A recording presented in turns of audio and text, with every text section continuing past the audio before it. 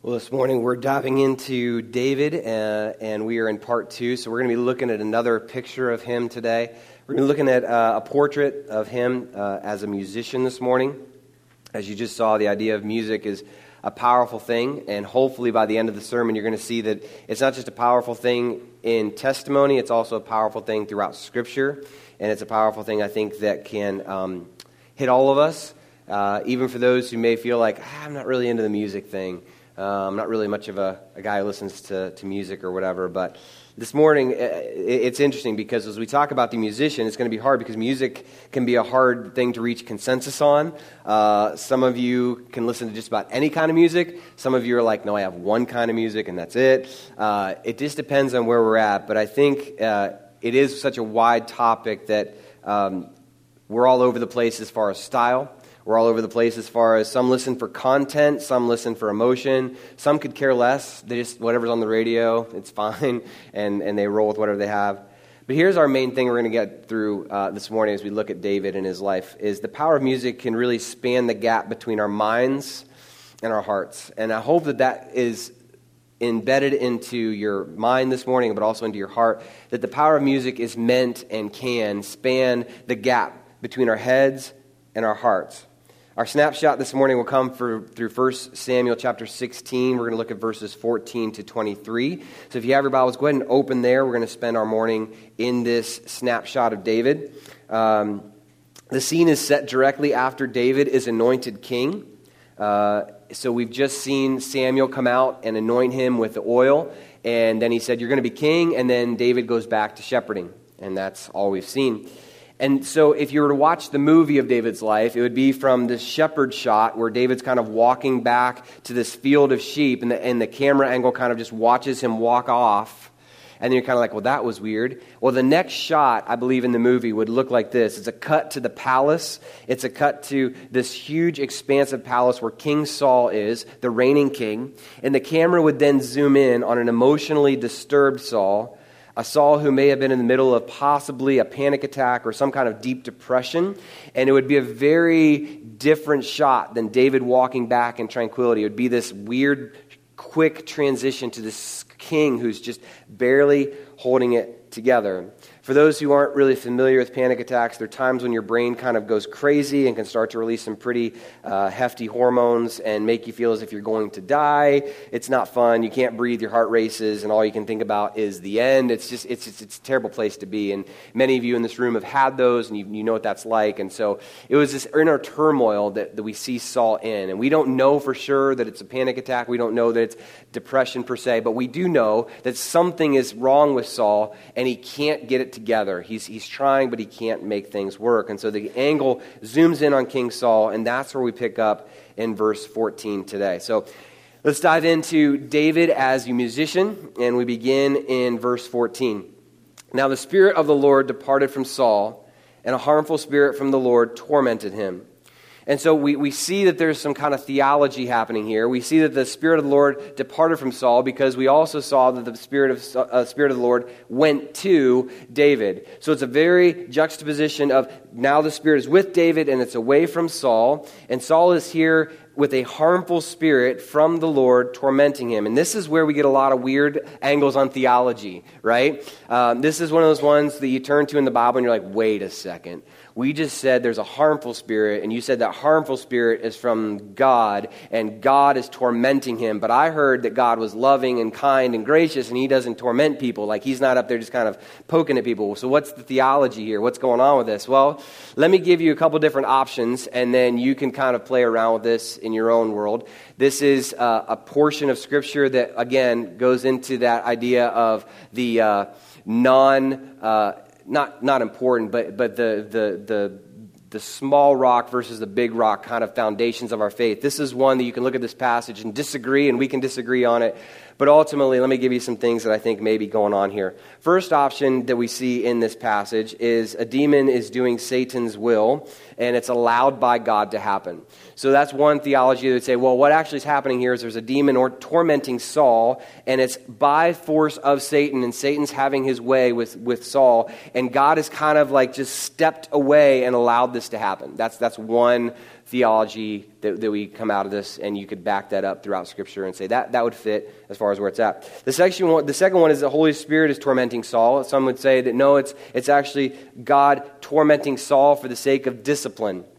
And so he would be saying that God's allowing the Holy Spirit or the Spirit of God to torment him in order to bring him back to repentance, which there's some things in that may or may not hold. And then 3 is an angel allowed by God to torment Saul. Now that's a little different in the fact that the Holy Spirit would be something that is the triune part of God. So it would be God himself tormenting. If you said an angel is allowed to torment Saul, that's a little different because then that's God giving a command to an angelic being tormenting Saul. Isn't this great? Like first verse, we've jumped into some really good theology.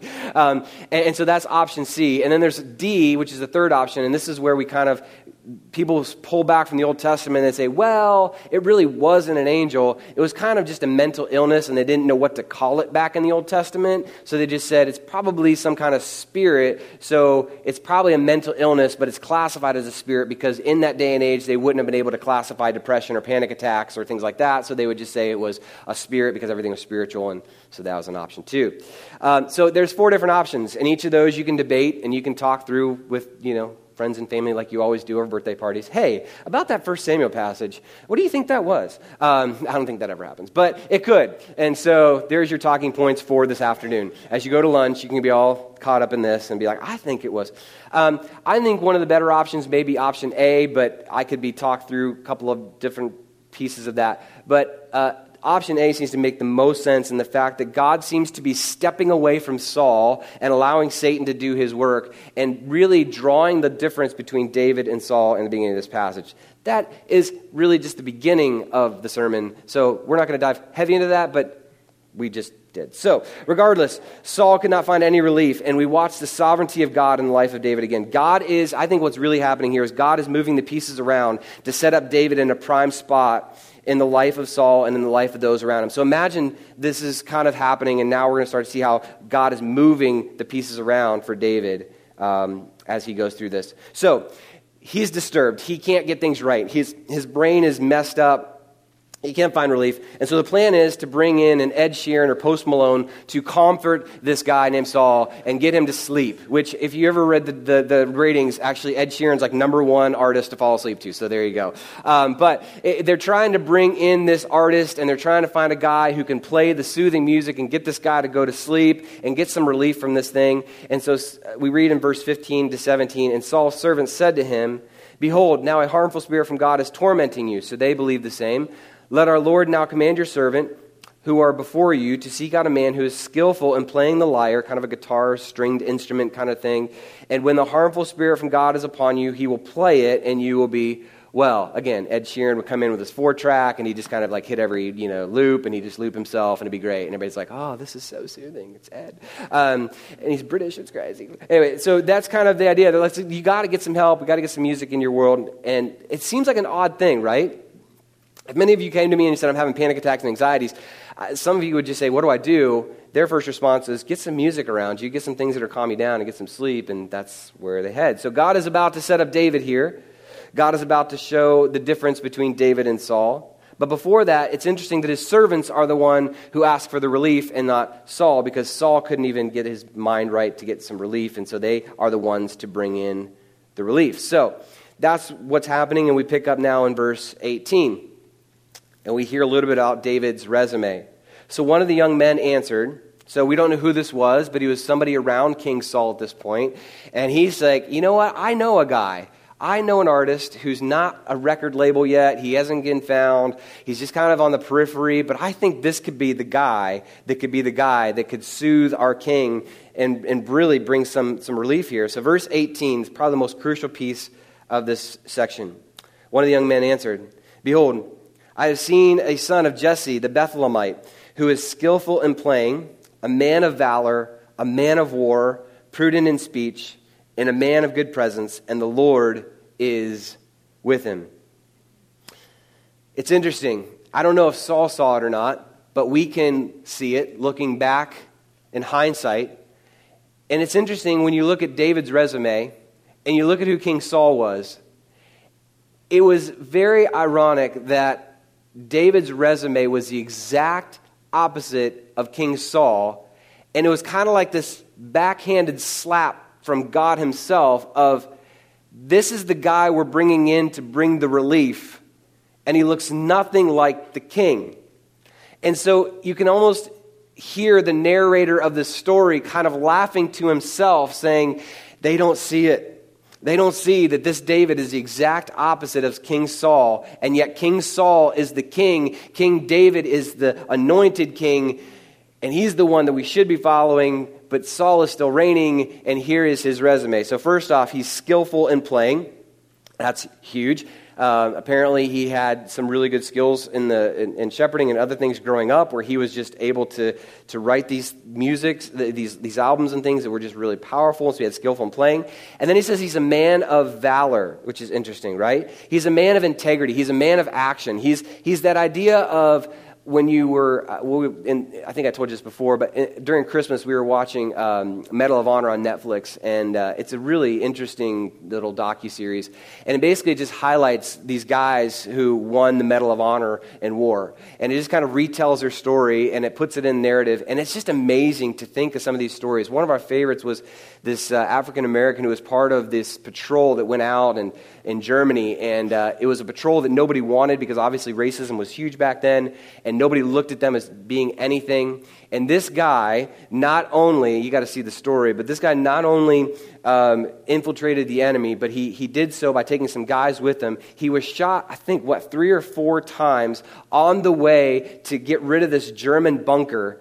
And he's shot all these times. And then these Germans come from the bunker to him. He's laying on the ground, bleeding out. He waits until the appropriate time, gets up, kills 10 more of these guys, and then after he kills them all, he's still bleeding out. He's got 4 shots in him.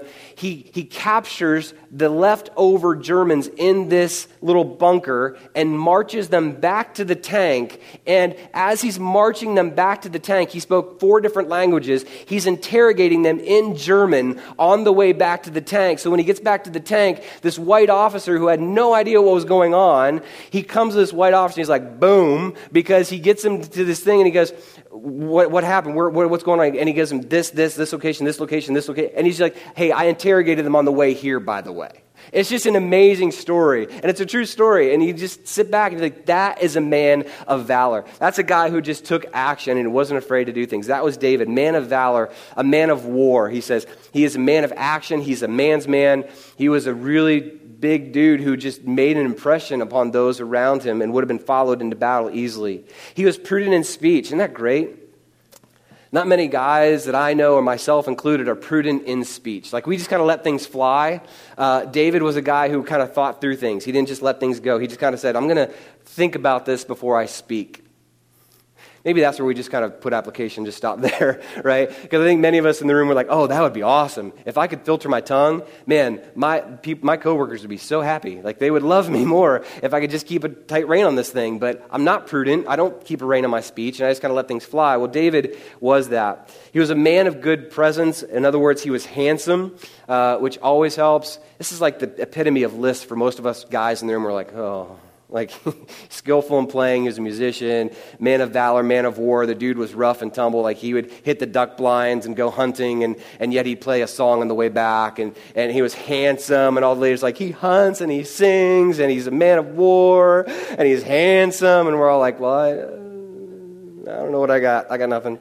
And he says, lastly, which is the biggest piece, the Lord is with him. Which you think Saul maybe would have heard that, but he didn't. That's a big turning point. That's the biggest indicator of what God's doing here. The Lord was with David. He was not with Saul. And so David sends him into this place, and it works. And we see God's sovereignty again, where David now has a full-time job as a shepherd and a part-time gig as a musician and armor bearer. We read in verse 19, therefore Saul sent messengers to Jesse and said, send me David, your son, who is with the sheep. Like, this guy's hanging out with sheep. He's the most undiscovered artist of our time, and he's hanging out with sheep. And Jesse took a donkey laden with bread and a skin of wine and young goat and sent them by David, his son, to Saul. And David came to Saul and entered his service, and Saul loved him greatly, and he became his armor bearer. And Saul said to Jesse, "Let David remain in my service, for he has found favor in my sight." You see, David was being set up for something that only God saw. David, who knew he was going to be king, imagine if you knew you were going to be president of the United States and you're told this at 18 and your first gig is to play music at the White House. And you're kind of just this undiscovered nobody, and the staff gets to know you and the president gets to know you and they start to understand who you're all about, and the whole time you're just waiting for your shot because it's just not there yet. And David was sent and he's in this place. And here's the first clear thing I see the God doing in this passage before we hit a lot of the music, and that is this, that God uses the newly anointed king to refresh the newly rejected king. Isn't that crazy? That God is the kind of God who will use the newly anointed king to refresh the newly rejected one. That Saul was rejected, there was nothing left of Saul as far as kingship. This was the downward spiral of Saul's reign. And yet God in his grace sends this newly anointed king to refresh the newly rejected one. And that's the kind of God you serve, who's this kind of an ironic kind of God who does as he wills, and yet does things not only for his glory, but for our good. And somehow in the midst of this rejection of King Saul, he is refreshed. And that's the first thing that we can grab from 1 Samuel and how he's written this passage. The second thing we see is the power of music, and that it can, again, bridge the gap between our minds and our hearts. We see in verse 22, and Saul said, as we continue in verse 22, "Let him remain in your sight." Verse 23, "And whenever the harmful spirit from God was upon Saul, David took the lyre and played it with his hand. So Saul was refreshed and was well, and the harmful spirit departed from him." And so you see this musician is working things for the good of Saul, but only for the good of God. And you see that music is an important piece here. It's an important piece in Scripture. It's an important piece in our own life. And this morning, I want you to understand that as we talk about music, that God has given us this thing called music for our benefit and for our good. And that's really where we're heading this morning. So this isn't going to be a heavy, you need to do this kind of sermon. This is going to end with let's just be thankful and process the kind of God we have, who gives us this musician as an example of a God who uses music in our own life. And again, music will bridge that gap between our minds and our hearts. We saw it with Saul, and we can see it in our own life as well. Here's the pushback that I normally receive when we talk about any kind of music or worship and stuff in church. It's a masculinity problem, I think, sometimes, right? So let's talk real quickly about music and masculinity. So let me talk to the guys in the room. This series wasn't intentional, but I think it's really cool of God's timing to take us through the life of David for the guys in the room. And so for you're a guy and you just come into church this morning and you're kind of like, I'm not really sure if I'm into this whole David thing. I'm not really sure if I'm into the church thing. Let me give you some things about David, particularly when it comes to music. Because if I know you and I know me, we men typically don't like to sing in church. It's weird.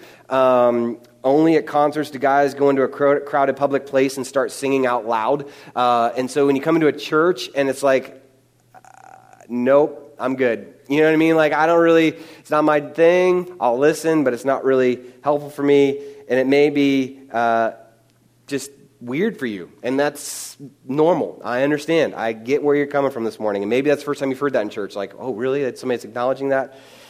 It's true. It's kind of a weird thing. It's probably not in your day-to-day routine to just bust out in song. Probably where you work, if you did that, people would be like, that dude's got some things. And so for you, it's just not your normal routine. Here's the other thing I know about you that I know about me. Music, especially when it comes to emotion, is weird. When we try and tap into our emotions, that sounds weird. It sounds kind of like, I don't know that that's really what men do. But honestly, it may even be, when we talk about worship music and singing in church and this idea of connecting our head to our heart, it may even be, some of it may be just the industry itself. So there's a book called Why Men Hate Going to Church, or Won't Go to Church, or something like that. It came out a while back, and it was just really interesting read. This quote came out of this book, and so let me just I'm going to read it. I don't fully agree with it. But let me just read it, because some of the ladies in the room are like, wow. Okay, I get it. So just let me read it. Okay, and then you can judge me accordingly. The Christian music industry knows its audience. Lonely women who long for a lover and cautious mothers to protect their children. Meeting their expectations keeps the cash registers ringing. Now, see, now there's some of you in this room that you're like, amen, amen. There's others in this room that are going like, and there's other ladies maybe in the room that are like, can we just burn that book? Because that is the worst quote I've ever heard in my life, right? Now, I put that out there for a reason. I don't fully agree with this quote.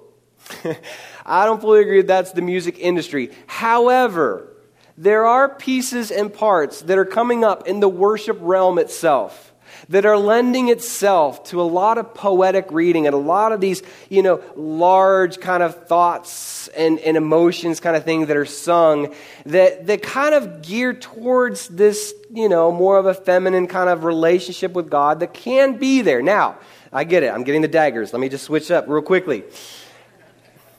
As I say that, I understand that there are just as many on the other side that are like, no, you don't understand. There's great hymns of the faith, and there's things that are strong, powerful things of men, and things like that. And then there's the third option. Let me give you this.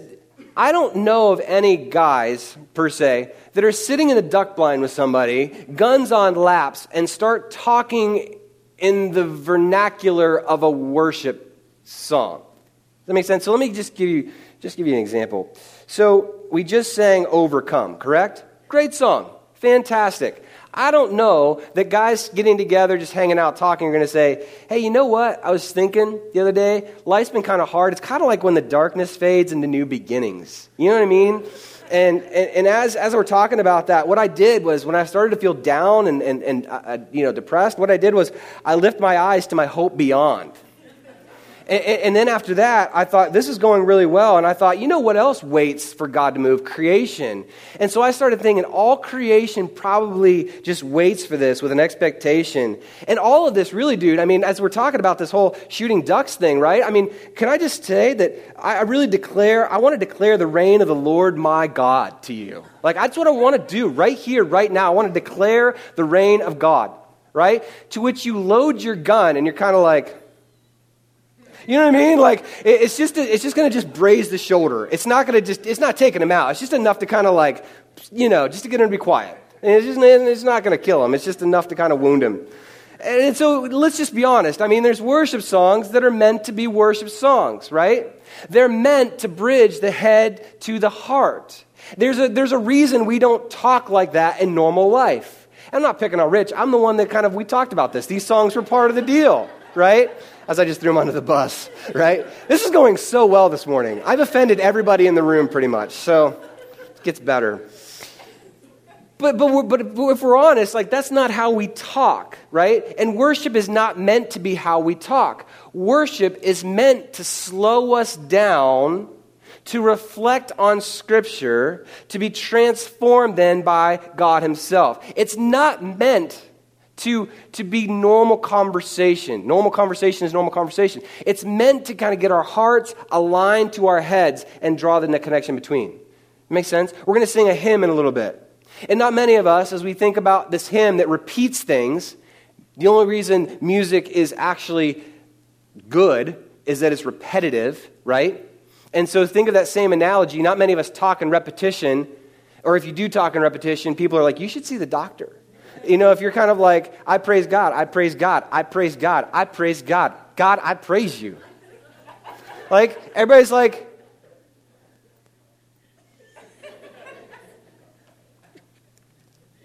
no, right? It's meant to be repetitive because in worship, it's meant to slow our brains down. Now, let's take that in another direction. If I did say, God, I praise you, and I think that in my head, and I say it out loud, if I meditate on that for an hour during my day, and I come back to it later that afternoon, God, I praise you. This thing of work is killing me right now. I just need hope in you. I can say it again, and I can say it again throughout the rest of the day. It gets weird in worship, though, right? Because sometimes it's just repetitive. But it's repetitive because it's meant to slow us down. It's repetitive because that's why music sounds so good, is when there's repetition. Okay? There's a whole sidebar, rabbit trail to this. There's a whole TED Talk on music that's not repetitive, that's mathematically accurate, but it's literally the worst music in the world, but scientists use it for pinning radars and stuff like that, sonar and stuff for subs. It's a crazy world we live in. And so, but they said, this is the most disturbing song you're ever going to hear, and they played it on the piano, and it was just the worst song you ever heard because it had no repetition. But you play repetition, and it's like, oh, this is good. This is good. And it's meant to be that way. And this is what music is all about. So, men in the room, can I just say, worship is not something to run from. It's something to embrace. It's something to walk into. Because regardless of how you feel about it, David is our example. And you hear more about us. We're going to hear more about David and a worshiper and the weirdness of David's worship on June 23rd. But for today, here's some things you need to know about David and why he is such a great example for us when we talk about singing. One, he wrote songs not for labels or for producers. He wrote, and let me give you a couple things that were going on in David's life as he wrote songs. Most artists today aren't going through these things, but David was going through these things as he wrote his psalms. First thing, when he was on the run from his son Absalom in Psalm 3, he wrote a song. Absalom's trying to kill David. We're going to get into that later. It's coming up in the series. He was trying to flee from his own son who wants to kill him, and he decides to write a song. He wrote when Saul sent mercenaries to watch his house in order to kill him. That's kind of a weird vibe, and yet he wrote a song. He wrote when he was a POW in Gath. He wrote after he had an affair and killed the husband of the woman he slept with. He's a guy who knows everything it is to be a guy. He knows everything it is to be in this masculinity type world, and yet he wrote these amazing, powerful psalms and songs when he was there. He not only wrote songs that were, these kind of like good, mushy, emotional, he wrote ones that, I actually had a conversation, I'll just call you out. David was texting me this week, and he found a psalm, and he's like, what is up with this? And I said, interesting point, we're going into that on Sunday. He also wrote these psalms called imprecatory psalms that today should probably be played to death metal, because as you read through these psalms, there's just like a no hold barred, it's just a really brutal thing. Let me give you a couple things that are imprecatory psalms. Why do you hold back your right hand? Take from the fold of your garment and destroy them. The drum beat coming behind it, right? May their eyes be darkened so that they cannot see, and their backs be bent forever. You got the microphone like this, the whole thing. Pour out your wrath on them. Let your fierce anger overtake them. May they be blotted out of the book of life and not be listed with the righteous. Let his children, and he gets even better. He writes one and later on in 109. Let his children be fatherless and his wife a widow. Make his children wander about and beg, seeking food far from the ruins they inhabit. Right? There's a whole theology about whether you pray those over people or not. But this morning, you need to know that David had this idea of a musician, and he is also able to write some really hard things that our hearts can kind of go to. Not only is David a musician, we also read as we kind of go through these, that music was actually, do you know music was actually in creation itself? In Job 38:7, when the morning stars, which is the angels, when the morning stars sang together and all the sons of God shouted for joy. That was when the creation of the world, there was music happening in the creation of the world. Not only that, guys in the room, you're going to love this, God commands us to sing. Psalm 96, 1 and 2. Oh, sing to the Lord a new song. Sing to the Lord all the earth. Sing to the Lord, bless his name. Tell of his salvation from day to day. 47, 6. Sing praises to God. Sing praises to our King. Sing praises. Again, repetition, right? Do you realize that in the Bible, that 500 times in the Bible, music is mentioned 500 times, and 50 of those 500 are commands to sing? 50 of those are written to us, men and women, to sing, and they're commanded by God. So it's not just music and creation, David's example, men in the room, ladies in the room, it was meant for us as a command to sing. Because music, when we go to music, it can span the gap between our minds and our hearts. As we finish up this morning, let me just do this. I want to give you one example of a modern-day David who can point us practically and to show us how this gap can be from our head to our heart, spanned through the idea of music. And unlike some bands, and I won't name their names, but unlike some bands who have made millions of repeating the same 4 chords every song they write, with lyrical genius such as, if it's meant to be, it'll be, baby, just let it be. Lyrical genius. or Holy, that just demolished a great hymn never written by millions, and some producer thought, this will sell records, and so we're going to make it be that anyway. Some blogger said that, I have to read this, you got to read it. This is just for me. Forgive me, this is mine. Some blogger wrote this, never about the album said mentioned. Never before has such refined collection of strident cliches been concentrated into one insidious mass. Gets better. Never before have the lyrics to an album evidenced such narrow-casted, pseudo-mindedless, incoherent drivel. Never before have such disparate and diseased influences been married so haphazardly into a profound vacuum of taste. And never have all of these atrocities been platooned together to be a pro offered to the public without someone, anyone, with any bit of conscience and in any position of power putting a stop to this poisoning of listening public. I was like, that's amazing.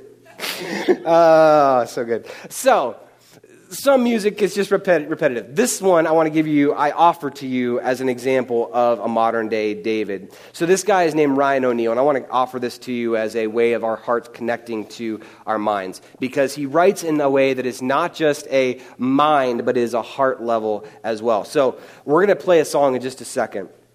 But before I play this song, he's a guy who wrote multiple albums spanning multiple different genres.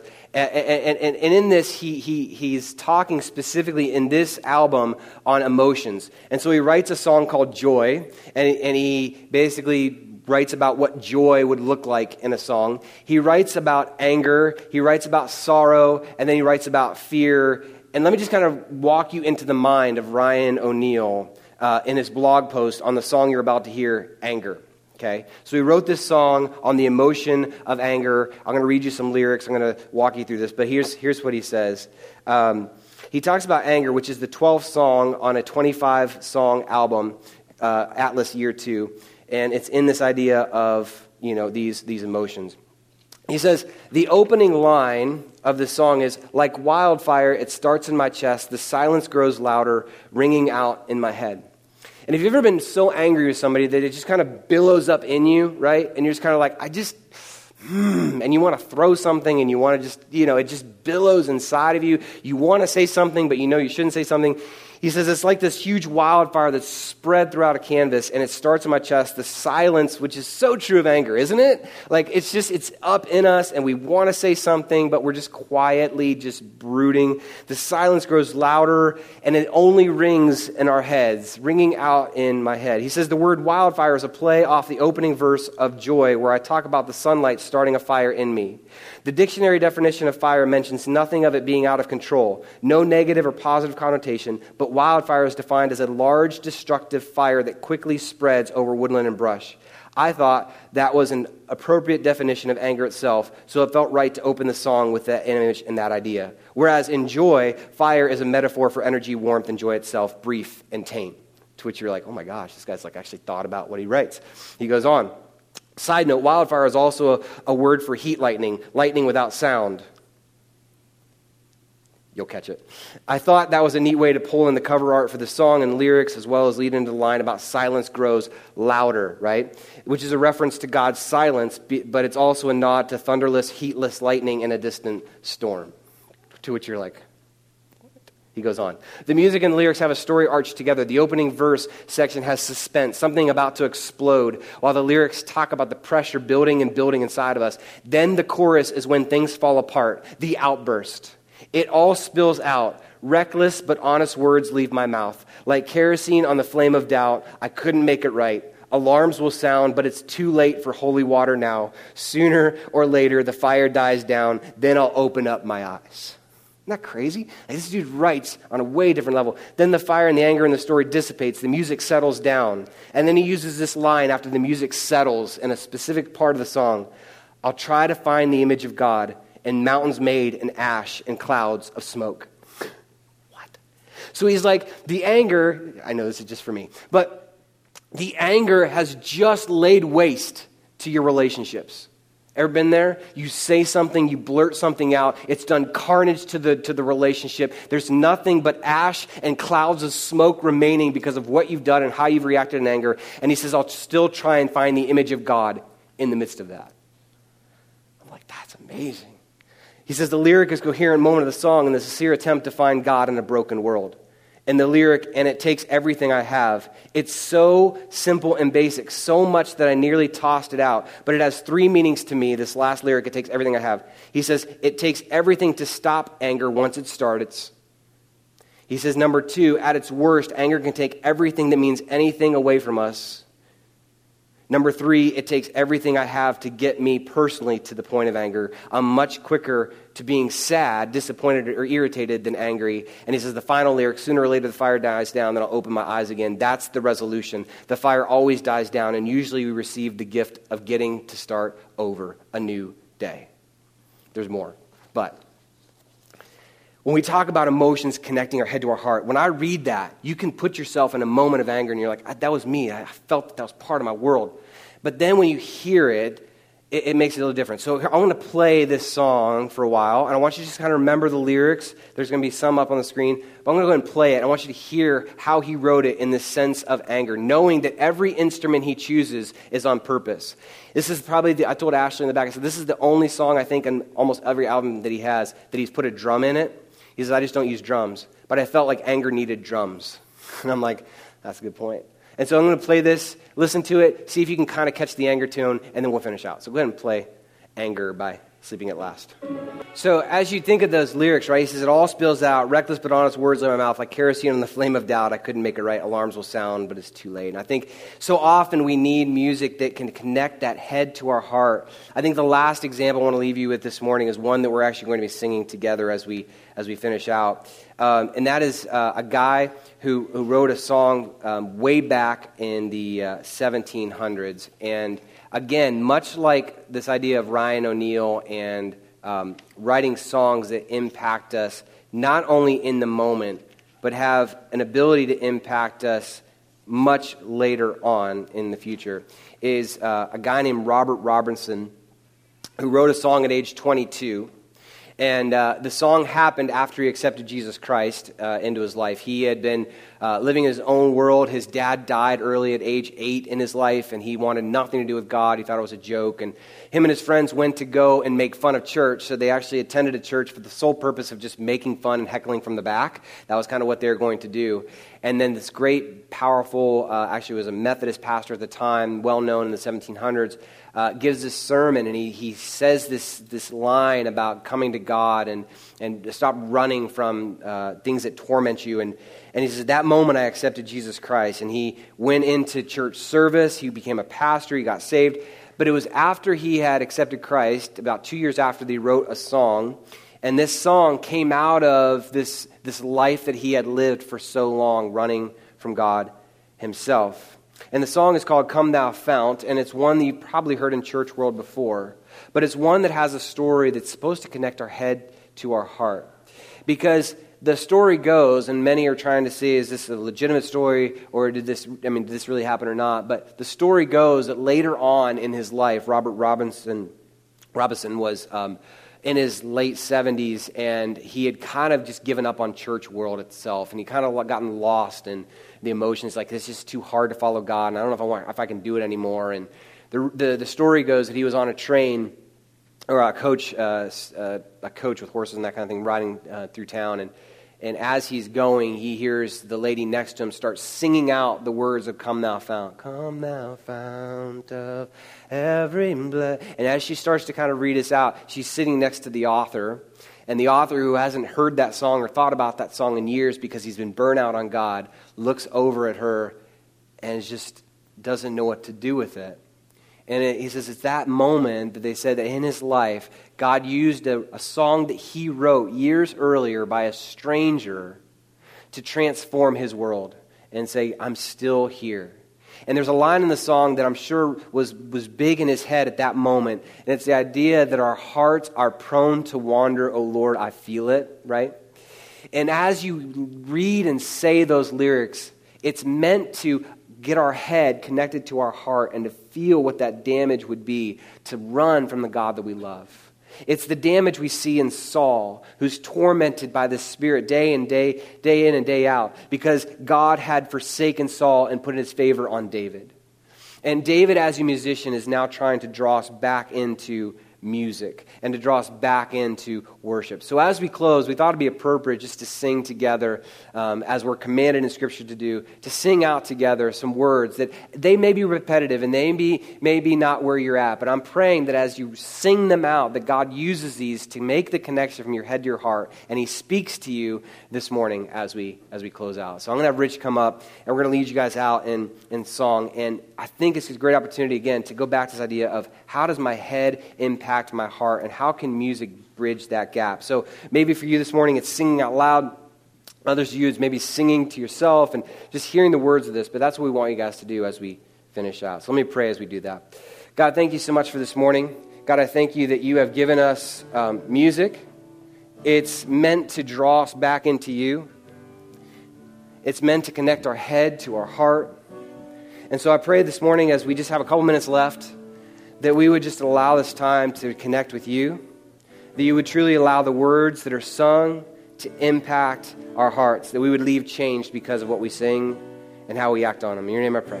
Amen.